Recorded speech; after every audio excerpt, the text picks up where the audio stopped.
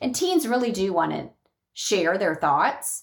We just need to give them that platform. And I think a lot of times we forget to listen. And I think that's the biggest key is listen and food. Those are the two big, those would be my two big suggestions.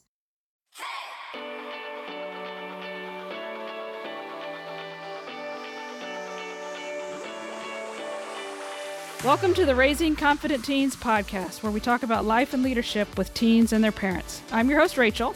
So glad to be with you here today. We have a couple of new podcast reviews, and I wanted to read one of them. It says, wonderfully put together, engaging topics with real-world implications for teens and their parents, all coming from an authentic family. Thanks so much for that review. We love it when you guys give us feedback. Leave me a review, and maybe I'll read it on the show. So today we are going to be talking about communicating with your teen, and our special guest is Melanie Studer. Melanie is a wife, mom, educator, speaker, and parenting mentor. She is the mom of 3 great kids in their teens and early 20s.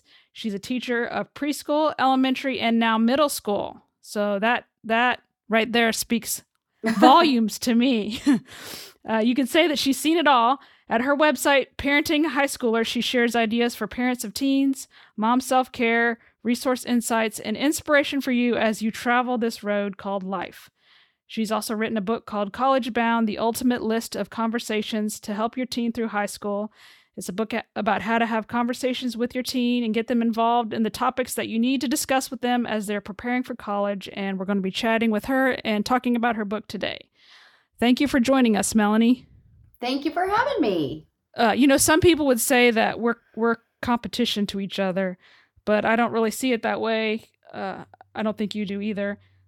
No, oh my gosh, parents of teenagers need to band together and hold hands and hit their knees immediately. Yes, we need all the help we can get. Yes, absolutely. I totally agree. We are not competition at all. No, every stage of parenting has its challenges, I feel like, and every time when you start going through that stage, you kind of feel like you're a fish out of water and you don't know what you don't know. Yeah.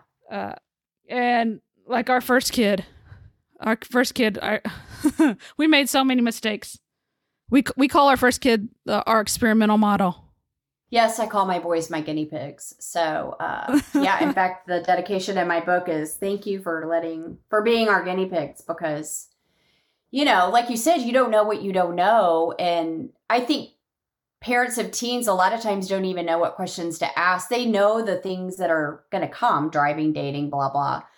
But until you're actually in the middle of it all, and then you're like in a crisis, then you start looking for, I think you think, oh, I got this in, I've got this in the bag. I know what I'm doing. But really, you don't. There's so much more to parenting a teen than I think really almost any. Maybe the baby stage is maybe harder because it's just so new. But after that, these teenagers they're a challenge. I mean, I love them, but they are a challenge. And a lot of times we feel like everybody else has it all figured out and we're embarrassed to ask. Yeah. I know I don't have it all figured out. Oh my goodness, no. And I'm on my 3rd teenager. We've got 2 in their 20s now, and they're all 3 completely different. So, they've all been wonderful in their own ways, but they've also all been challenging in their own ways as well. Right. So we understand, Melanie and I understand where you guys are at. And we just need to help each other. So if there's anything we can do to help you avoid the tough spots or do it better than we did, I am all for it. Right. Yes. I was thinking as I was planning for this podcast that I have had a teenager for the past 10 years and I have another 12 years to go. I'm like, oh my. And I still don't know what I'm doing sometimes. Right. My oldest is going to be 24 in a few weeks and my youngest is 16. So I'm sort of in the same boat. We've had a teen in the house it's in one of my blog posts for many, many years. And I've got a few more to go, for maybe just four now. But it seems like, those years it's kind of like dog years. When you have a teen, they're wonderful, but in the moment, sometimes it seems like, are we gonna, that's why we need each other. Yes. It goes really slow, but then when you look back, It goes really fast too. It's It so weird. really does. Yes, all these parents of seniors this year, I'm seeing all these posts on Facebook and blog posts, and yeah, it's all the feels. It's Yeah, we have our first girl graduating next week, and this one's been harder on me than the last one. I don't know why. I had a harder time with my second one because you know what to expect. Yeah. Yeah, the first time you're kind of enjoying the moment. You're still really sad, but you're also like, everything's new and it's wonderful and but then the second time I almost feel like you almost dread it because you know how sad you're going to be and that how much things change and it's all good, but it's different. It's every stage, like you said, is very different. So tell us your story. How did you get started? Did you start just blogging or what was your journey? Sure. So yeah, I started blogging with a friend who had moved away to Florida, where you are. She's in Gainesville, and it was a way for us to sort of stay in touch and have something purposeful and have an excuse to talk almost every day. And we had a really good time for a couple of years, and then she had some family things come up, and we are still really good friends, but she sort of bowed out. And that was in the spring of 2019, right about the time that I published my book. I self-published it, and that was on my own. And it came from some of the things from the blog and just other research and just knowing that as a parent of a teen, when I first had a teen, my book was born out of frustration. Like, okay, so I know I can find out different things from different people, but I wanted sort of a chart or I wanted somebody to tell me this is what you need to talk to your kid before they leave your house. And I couldn't find that. So that's what I wrote and of course, there's only 14 conversations in my book, and there are a million that you need to have. But I boiled it down to the ones that I felt like were at least a good springboard to more conversation. But yeah, so when Anne left my blog in 2019, I sort of took the next year to sort of decide, was this really what I wanted to do? And it was really, I know this sounds weird, but like teenagers are sort of my passion. And then I started teaching middle school. I went back into the classroom and it all just sort of came together, and I just thought, yeah, I have a message. I really want to help parents that are just, especially the connections. I think our teens start to pull away, which is totally natural. But I also wanted to encourage parents to not let that be the end of a really cool relationship that you could have with your teen, that you need to keep talking, and it's going to look different. And it's going to take a little work on your part. And especially if they've already pulled away so far away from you that you're going to have to sort of work to get that connection back. But it is possible. And I really just, my mission is just to help parents reconnect or stay connected, if that hasn't happened yet, to their teen, because we can have so much influence on them and they do not know how much they need us at all. Right. And they do. What do you do if someone doesn't have that, like their kid is already pulled away? What would you say to them? Well, so I've just developed a course actually on it's called Reset Your Relationship. And there's so many baby steps that you can take to get to start sort of rekindle that. You talk about dating your husband or your wife. It's kind of like dating your teen. You have to sort of start reaching out. Now, there is a point at which that I do think that you may need extra help. If there's a lot of volatility, if there's any sort of physicalness, that kind of thing, I think you need outside help. But with that being said, I think there's a lot that parents can do to turn this relationship back around. You have to lower your expectations. You have to take baby steps. I always suggest food. And be persistent, schedule small, short, even 5-minute conversations, because there are things that whether your teen wants to hear from you or not, that you need to talk to them about before they leave your house.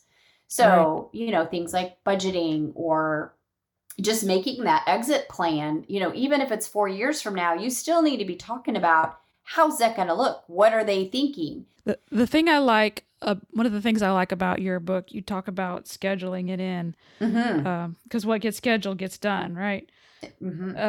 It's kind of like dates with your spouse. Like if you don't ever plan them, like we have to put them in the book or we don't do them because we just get so busy. Right.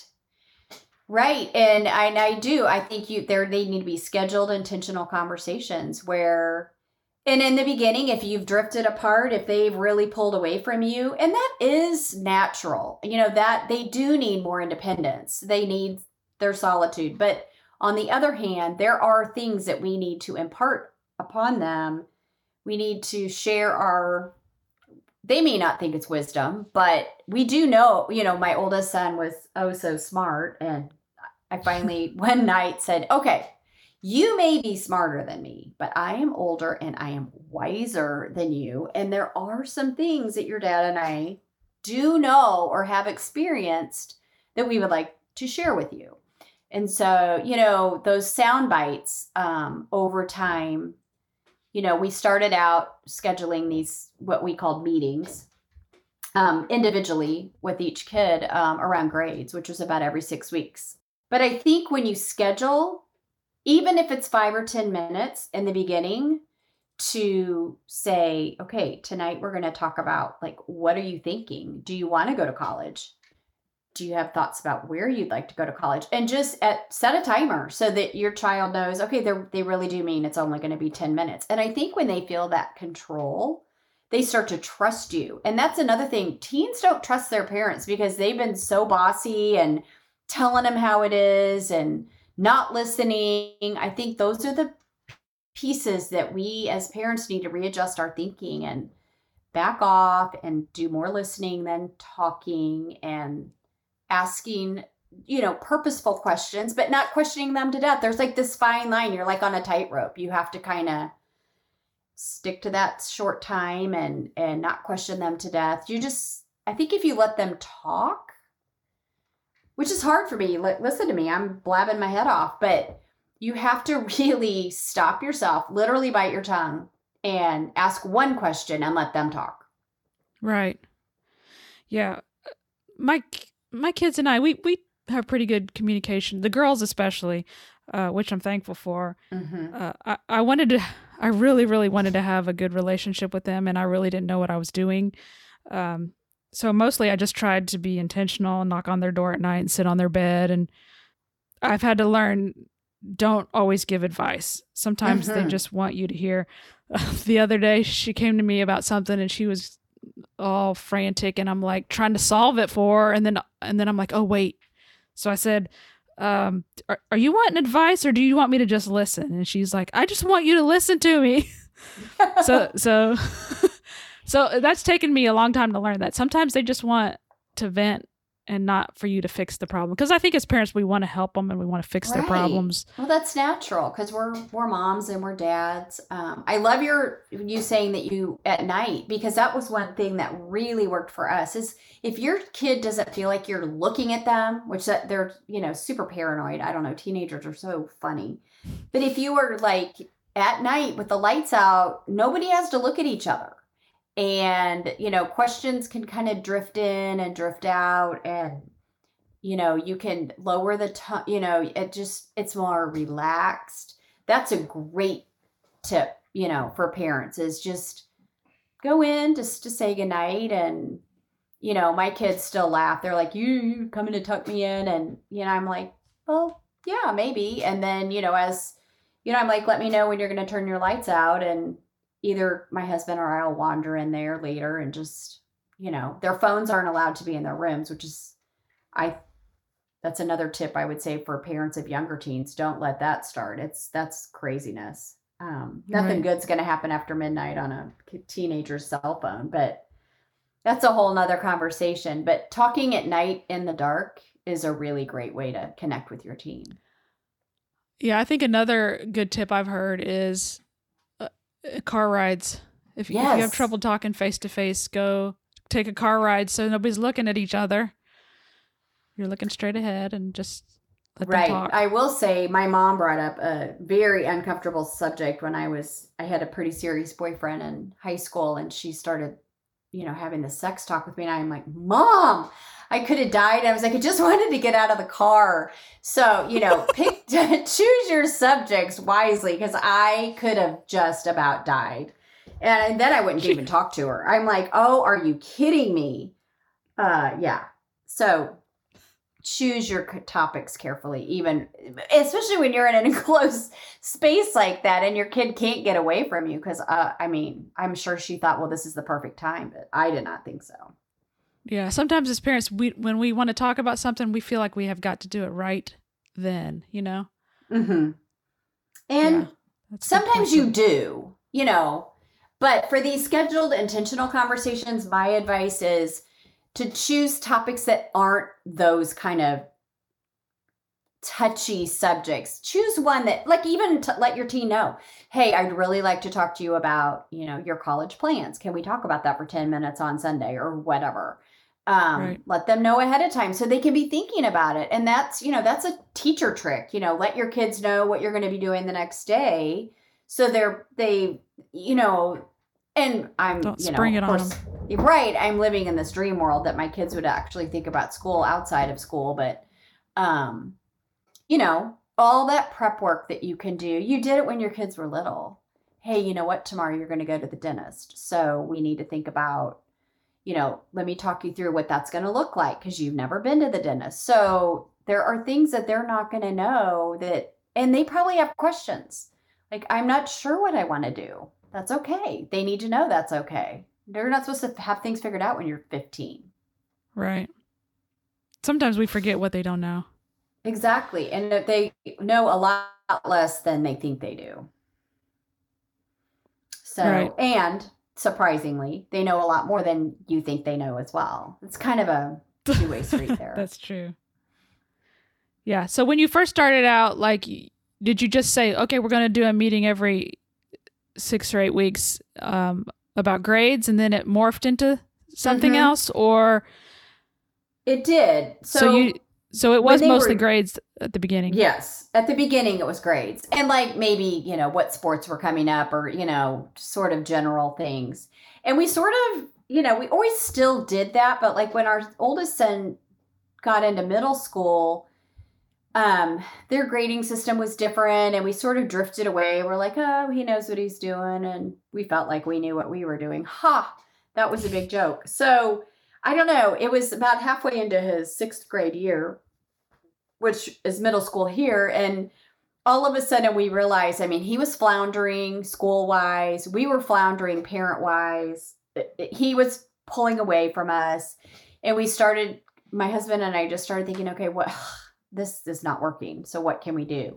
So we went back to those conversations more regularly than every 6 weeks. I think we started doing it like, for sure every month. I can't even remember now how we did it. But, and we started just asking him, so what are you liking? What are you not liking? What is working? And he had just completely freaked out when he got to middle school. We hadn't prepared him for changing classes. He sort of knew that because, kids talk, but how that was actually going to look was so different than anything he had experienced. And he was just overwhelmed by the change. So we drifted back into the conversations, and our oldest is a lot more verbal than our other two. He just likes to talk, and he's a writer.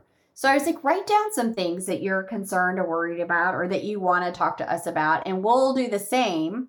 So we sort of had more of a meeting of the minds, just sort of, these were his concerns or his worries and things he was scared about, and we didn't ever like address it head on. Like, it was just sort of, we let him bring them to us.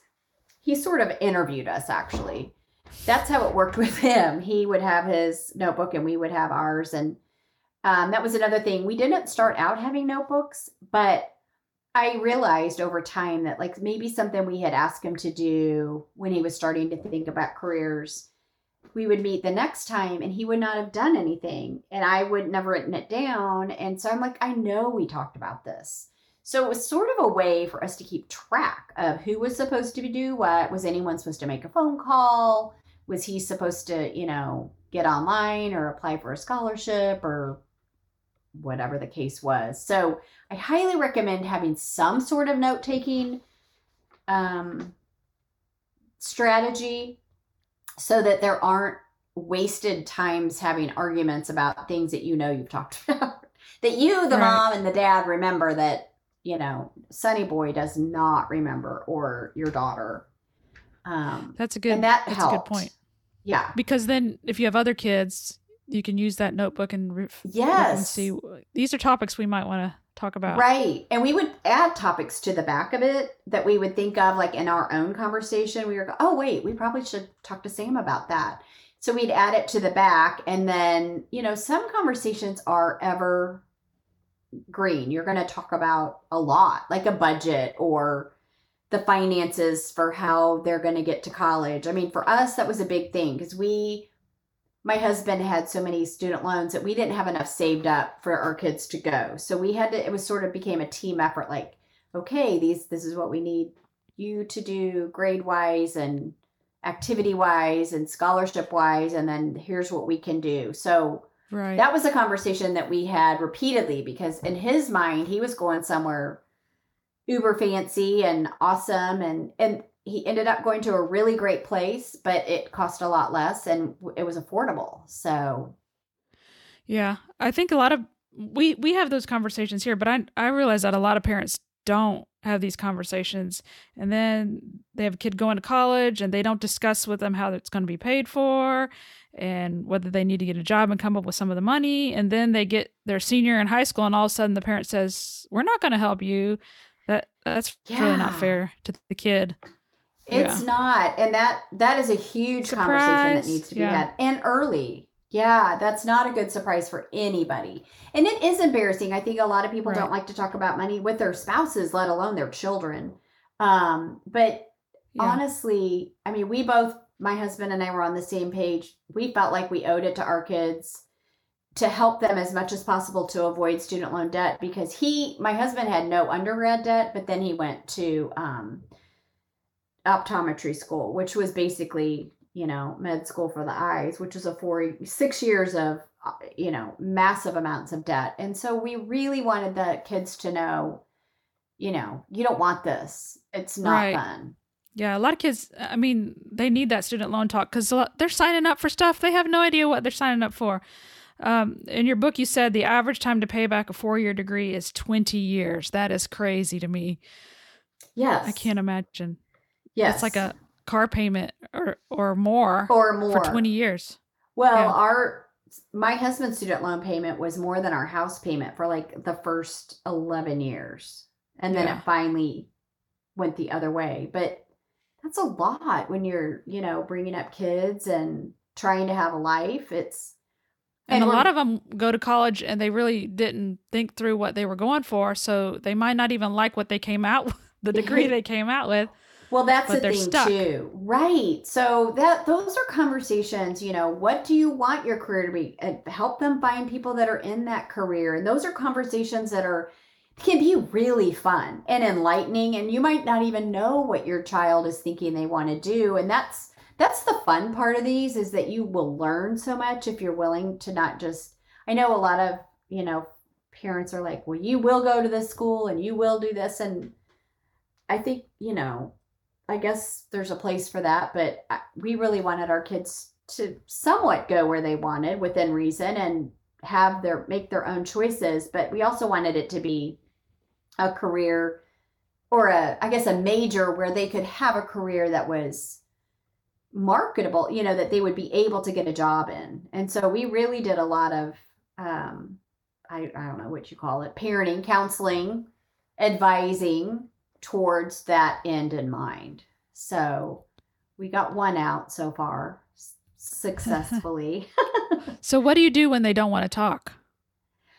That's a tough one. So there are going to be times where they're not going to want to talk or that you guys are in a fight. That's real world. My suggestion is say, okay, let's not talk today because obviously I'm in a bad mood or you are, or whatever the case is, reschedule. Don't let it not happen. There are going to be bad days and bad times, but you cannot let that stay just because of one bad experience. And you might have a conversation and it ends up being awful. So I really highly advise really trying hard. And that's hard for me, is modeling the best type of behavior that you can and just say, you know what, I feel like we're not getting anywhere here. So what if we table this conversation for a couple of hours if you know you have time later? Or what does your Thursday night look like? I mean, don't let it get away from you because things aren't going well, whatever that might look like. And it's really hard. I don't like admitting that it's my fault that we're not getting along, but a lot of times it's as much my fault as my kids. And I think they need to see and hear us admit that, okay, things aren't going well, but that doesn't mean we have to be in a fight forever. And believe me, I mean, I'm the queen of a bad tone, or, and I'm kind of, I have to admit, a yeller, but I always try to apologize immediately and admit that I'm wrong, which, that's hard to do, but I feel like if I can model that to them, then they're going to be so much more apt to have better relationships in the future with their spouses, or, us in the future. It's not easy. And I don't like doing it. I don't like admitting I'm wrong. But I always say, if you cannot have a good conversation right now, then schedule a time when you are going to try again. That would be my best advice. I mean, it's just going to happen. Yeah. I think do you have any good advice for that? Plan for the best, but expect the worst. Yeah. Like don't go in expecting that they're going to be like, "Oh, Mother, I'm so glad you decided that we should have this meeting. I want to tell you all my thoughts."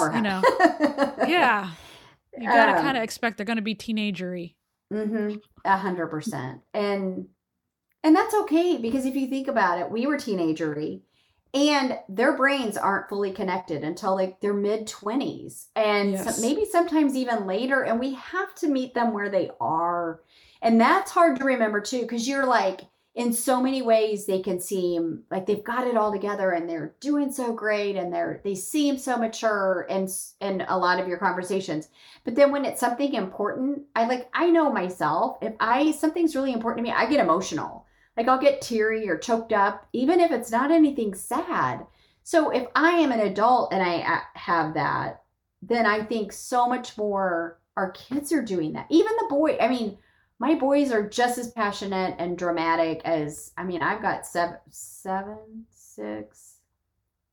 I would have to count. Isn't that terrible? I have a bunch of nieces, and I've seen, their drama. So you just have to remember their brains aren't fully connected. That's the other thing. Like in my classroom, I have to tell myself all the time, I'm like, okay, I need to count to 20 because this isn't going well. And, especially middle school, they're very emotional. Very emotional. And, try to, I use sarcasm a lot because they are old enough to get it. And they've sort of learned that I'm kind of snarky, and that works well in the classroom. Now, it may not work as well with your own teen, but try to find a way to kind of break the moment to make a joke, or you guys will have your inside jokes. Every kid is different, and try to lighten the moment, because it's going to get heavy. That's going to get ugly sometimes. And again, I am so far from being a perfect parent, and so is my husband, and our kids are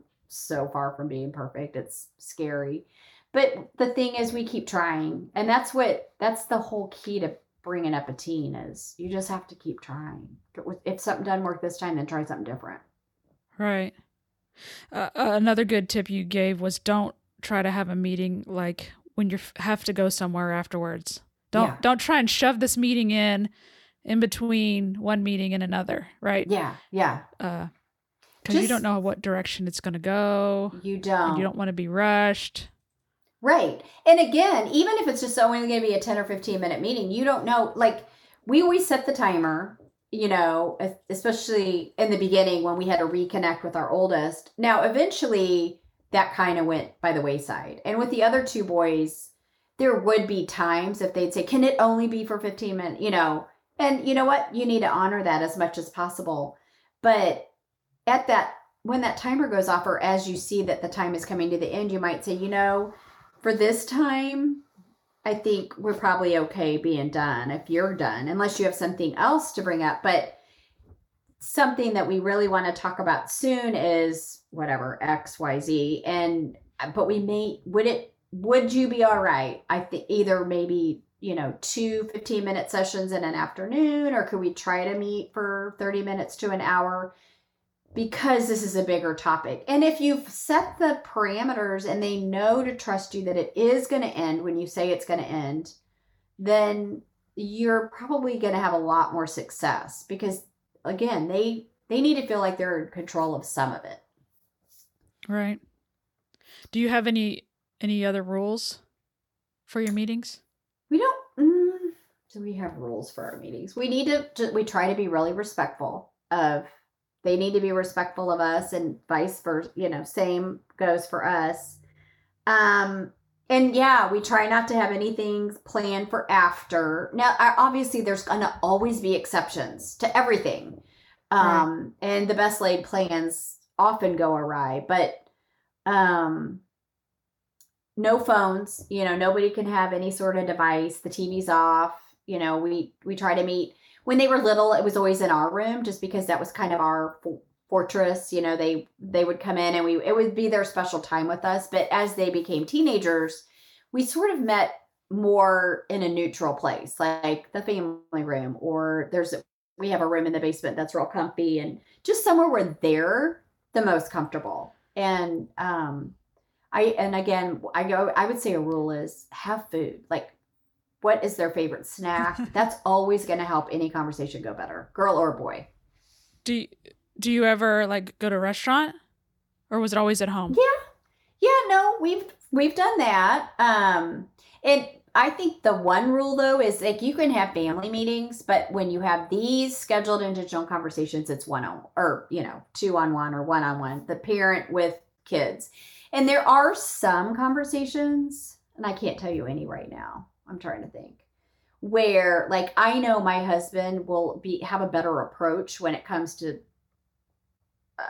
and again, I'm drawing a complete blank, but I might have him broach the topic with one of the boys and sort of lay the groundwork for a conversation that we all need to have, just because he's got a better approach about finances and stuff.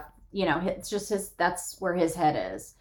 Whereas I'm more sort of emotional, and if it's more about, being sensitive or dating or, so we can always have an ongoing conversation, even between the scheduled ones, where you can kind of break it apart and each parent can play their part. That's not really a rule, but I think it's helpful that you can kind of know what the other, and here's a rule. Always be you can't always be on the same page as your spouse, but at least have talked about some of this stuff first, because you don't want to, teens can sense division in a heartbeat, and they will use that to their advantage every time. Do you find that in your house? I was going to say, before you said that, I was like, they can sense weakness. Yes. They're like wild animals, 100%. Yes. And they will pounce because, the minute they know dad doesn't really care, then the minute they get away from me, they're going to go, dad, let's whatever, and same goes. They'll come to me if they sense that I'm weak about something. And so you have to agree to disagree on certain things. And I might even say that, I don't agree with your dad right now, but he feels passionately and strongly about this. So I'm going to be on his side. So don't, so they've sort of learned shoot, they're together on this, for real. And we learned that the hard way, 100%. There would be times where they could totally tell we did not agree. I think that's true for any parenting. Yeah. Anytime you're That's a correcting tough a one. kid. Yeah, you have to agree. Mm-hmm. So what was the hardest topic that you've ever had to discuss with your boys? Probably the fact that we did not have enough money to send them to the college of their dreams, especially with Mm. our oldest son, who really had some big dreams. We told him he could go wherever he wanted, but that this was how much we had to pay because he had two younger brothers behind him, and we felt like that had to be even, or at least semi even. And that we would do everything we could to help him, but we really also felt like we didn't want him to go into debt. And in his mind, for a long time, that was not okay. And we had to have several over years conversations of not only what was college going to look like, but how could he help us. And it ended up being great, and he graduated debt free. But that was the result of a lot of, I would say, prep work on our part, because we started young by telling him. I think he was in about 8th grade when we broke the news to him that that particular college that he was thinking at the time, we were like, unless you get like a 4.0 plus, there's no way we can afford to send you there. But you can go, but it's going to look kind of different than what you're thinking. That was probably the hardest, because it was embarrassing, I don't know that it was so much embarrassing. It was kind of embarrassing because like we don't have a gazillion dollars. It would be nice, but, and he was super ornery about it at first. That was really hard. He just did not want to hear that. I think that's probably why a lot of parents don't have these conversations, because they are embarrassed. Yeah. And they keep thinking, well, maybe I'll figure out a way. Mm-hmm.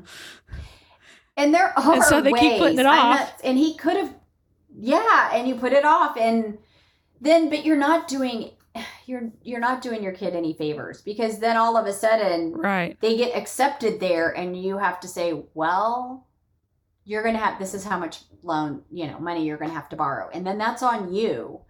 I mean, I guess some parents would borrow it for him, but we had told we were like, we can't, we've got to protect the little retirement that we have. And we're trying to grow that, because we were older when we had our kids. That was another, I was like, well, why don't you have the money? I mean, he was very much opposed to the fact that this was not going to work out how he thought.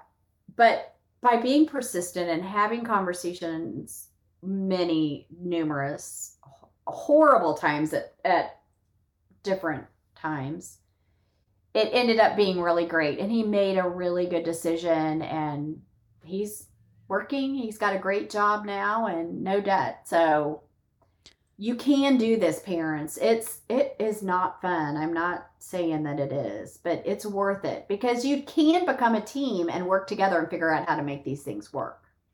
Yeah. And they know you're on their side. Yes. They might not think so at first when you have those conversations. Yeah. Sorry, we're not sending you to that college. Yeah. Right. But has he given you feedback in recent years about those conversations that you guys used to have? Actually, yes. Both of our older boys are out, and our younger son is going to finish up his associates in the fall, but he's been living away for a couple of years, and they have both a number of times said, thank you for talking to us, because a lot of their friends, girls and guys, but especially the guys, don't talk to their parents, and they find that very sad. And they'll say, oh, I talked to my dad about whatever. Sam or Will say that up to their friends, and they'll go, I can't believe you could talk to your dad about that. And I mean, it's anything. And I was like, but you didn't like it at the time. And they both have said no. But they were so glad that we persisted and continued those conversations. They're like, we feel so close to you now. They've said that to us. I mean, Mother's Day was awesome. And I know my Mother's Days aren't always going to be awesome, because they're going to move away. I'm sure of it. I just have to face that. But for now, they're around, and they wanted to be here. And I didn't, really even have to ask. But I know that's not the case in a lot of times.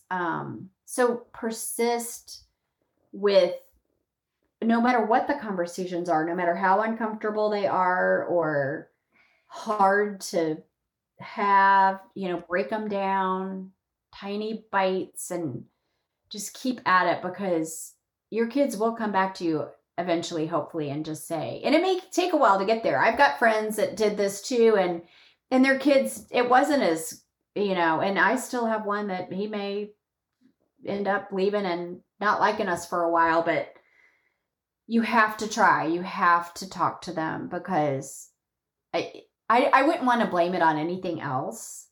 At least I can say I was doing my best. I was trying really hard. I was trying to talk to them. And they have both thanked us more than once.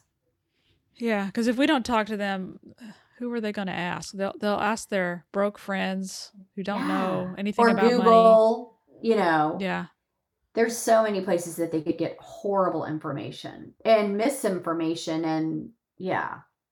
So, and that's not to say that even my kids haven't found out information bad places, but at least we were sort of there in the mix to say, well, now wait a minute, where did you hear that? Or who told you that? Or, and they have made a ton of mistakes, believe me. The list is long. But we were there to pick up the pieces, and yeah, it's life. They learned. And that's the thing too. I think parents get really mad, and I look back and think of the things my sisters and I did growing up, and we made mistake after mistake, but our parents were just there. They're like, okay, well, you're in trouble. Let's deal with this and move on. And you just you can't hold those hard feelings.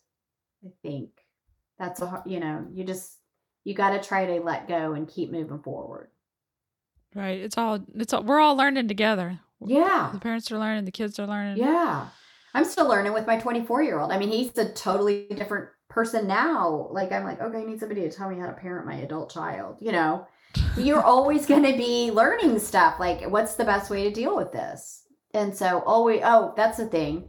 Find mentors. Find someone that's a couple steps ahead of you with, the same kind of, kid that's like, if you have a football player, then find that mom. Or if you have a kid that is, a super studious nerd, find a mom that's got that, and just pick their brain and have coffee and just say, well, what did you do when this happened? And I have always had 2 or 3 mentors ahead of me. They didn't know they were, but I was just like, well, how did you deal with this? And I think that has helped so much, because you don't feel alone, because you can feel really alone when you're parenting a teen, even if you have a spouse.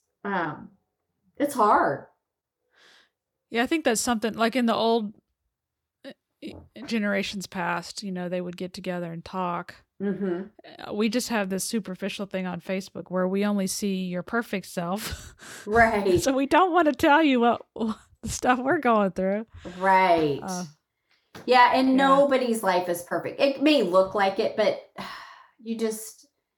you got to do the best you can, and just know that that's pretty much what everybody else is doing. They may not admit it, but yeah, hang in there. Those teenagers are really fun. I mean, I love them. I'm a weirdo though. So yeah, I've really enjoyed, especially this last year with the kids at home. Yeah. Like, it's been cool watching them grow into people. Like, that sounds weird, but they're becoming, tiny adults. Right. I feel like our kids that are going through this COVID stuff right now have learned so much, and hopefully are seeing like that they can solve problems on their own. Like, they've had to learn, online, and if they had technical difficulties, like, what did they do? How are they going to deal with that? And they're going to be so much more ready to go to college. And maybe not all of the kids have dealt with it well, but I know my son struggled at first. He flunked a class, last fall. I was like, are you kidding me? But he learned so much from that.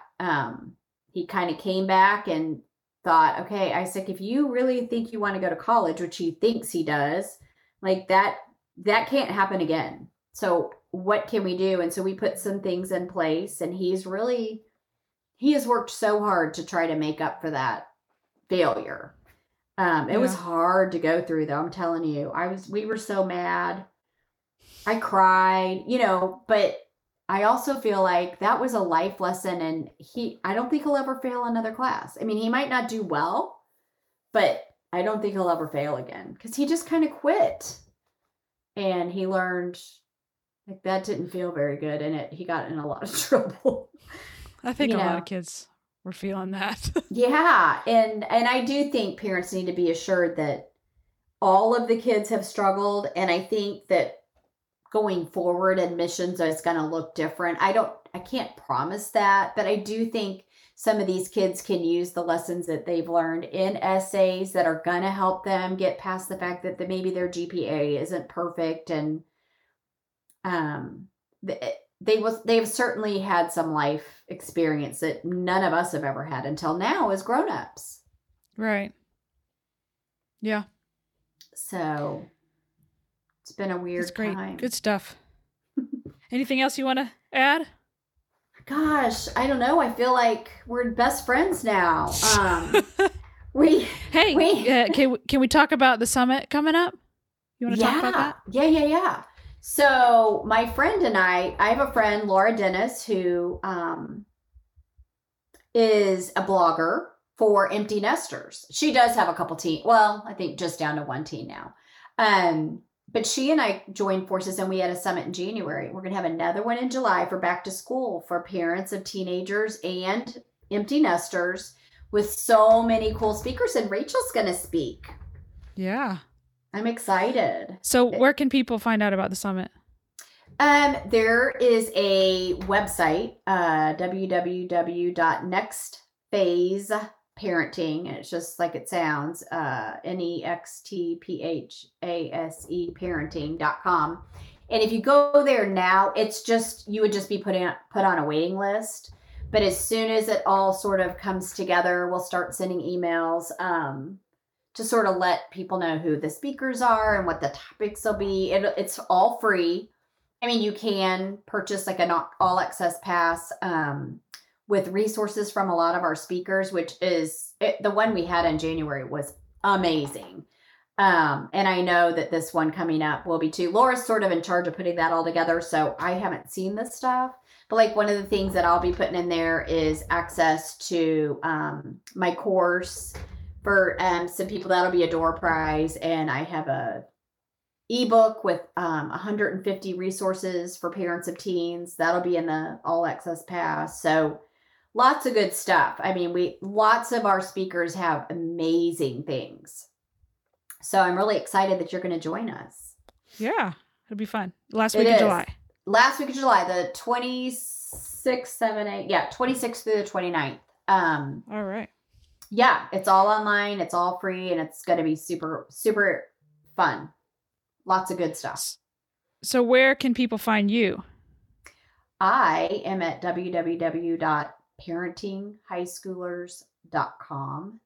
I have a YouTube channel. I'm on Instagram, Facebook, Twitter, LinkedIn, blah, blah, blah. Mostly I'm on Facebook, and I try to post 2 new blog posts a month, and I'm on different podcasts, and I would love for people to follow my YouTube channel, and I send a weekly newsletter. So like full of challenges for parents to try to connect with your teen for the week, and a new scholarship each week with, different requirements. So it might be for a sophomore this week. It might be for seniors the next, and just helpful links.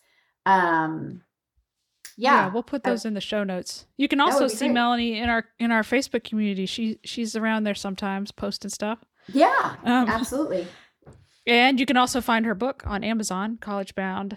Yes, it goes into more depth about how you can have these conversations with your teens and what topics you might want to cover to help you kind of jog your brain, think about things that you want to share with your teen. They don't even have to be going to college. Just come up with a plan. Right. It's the plan to get your kid out of the house, whether they're going to college or not. And and the conversations that I give are just a starting point. I mean, 14 is, a drop in the bucket. It's just kind of the ones I felt like would be good ones to start with.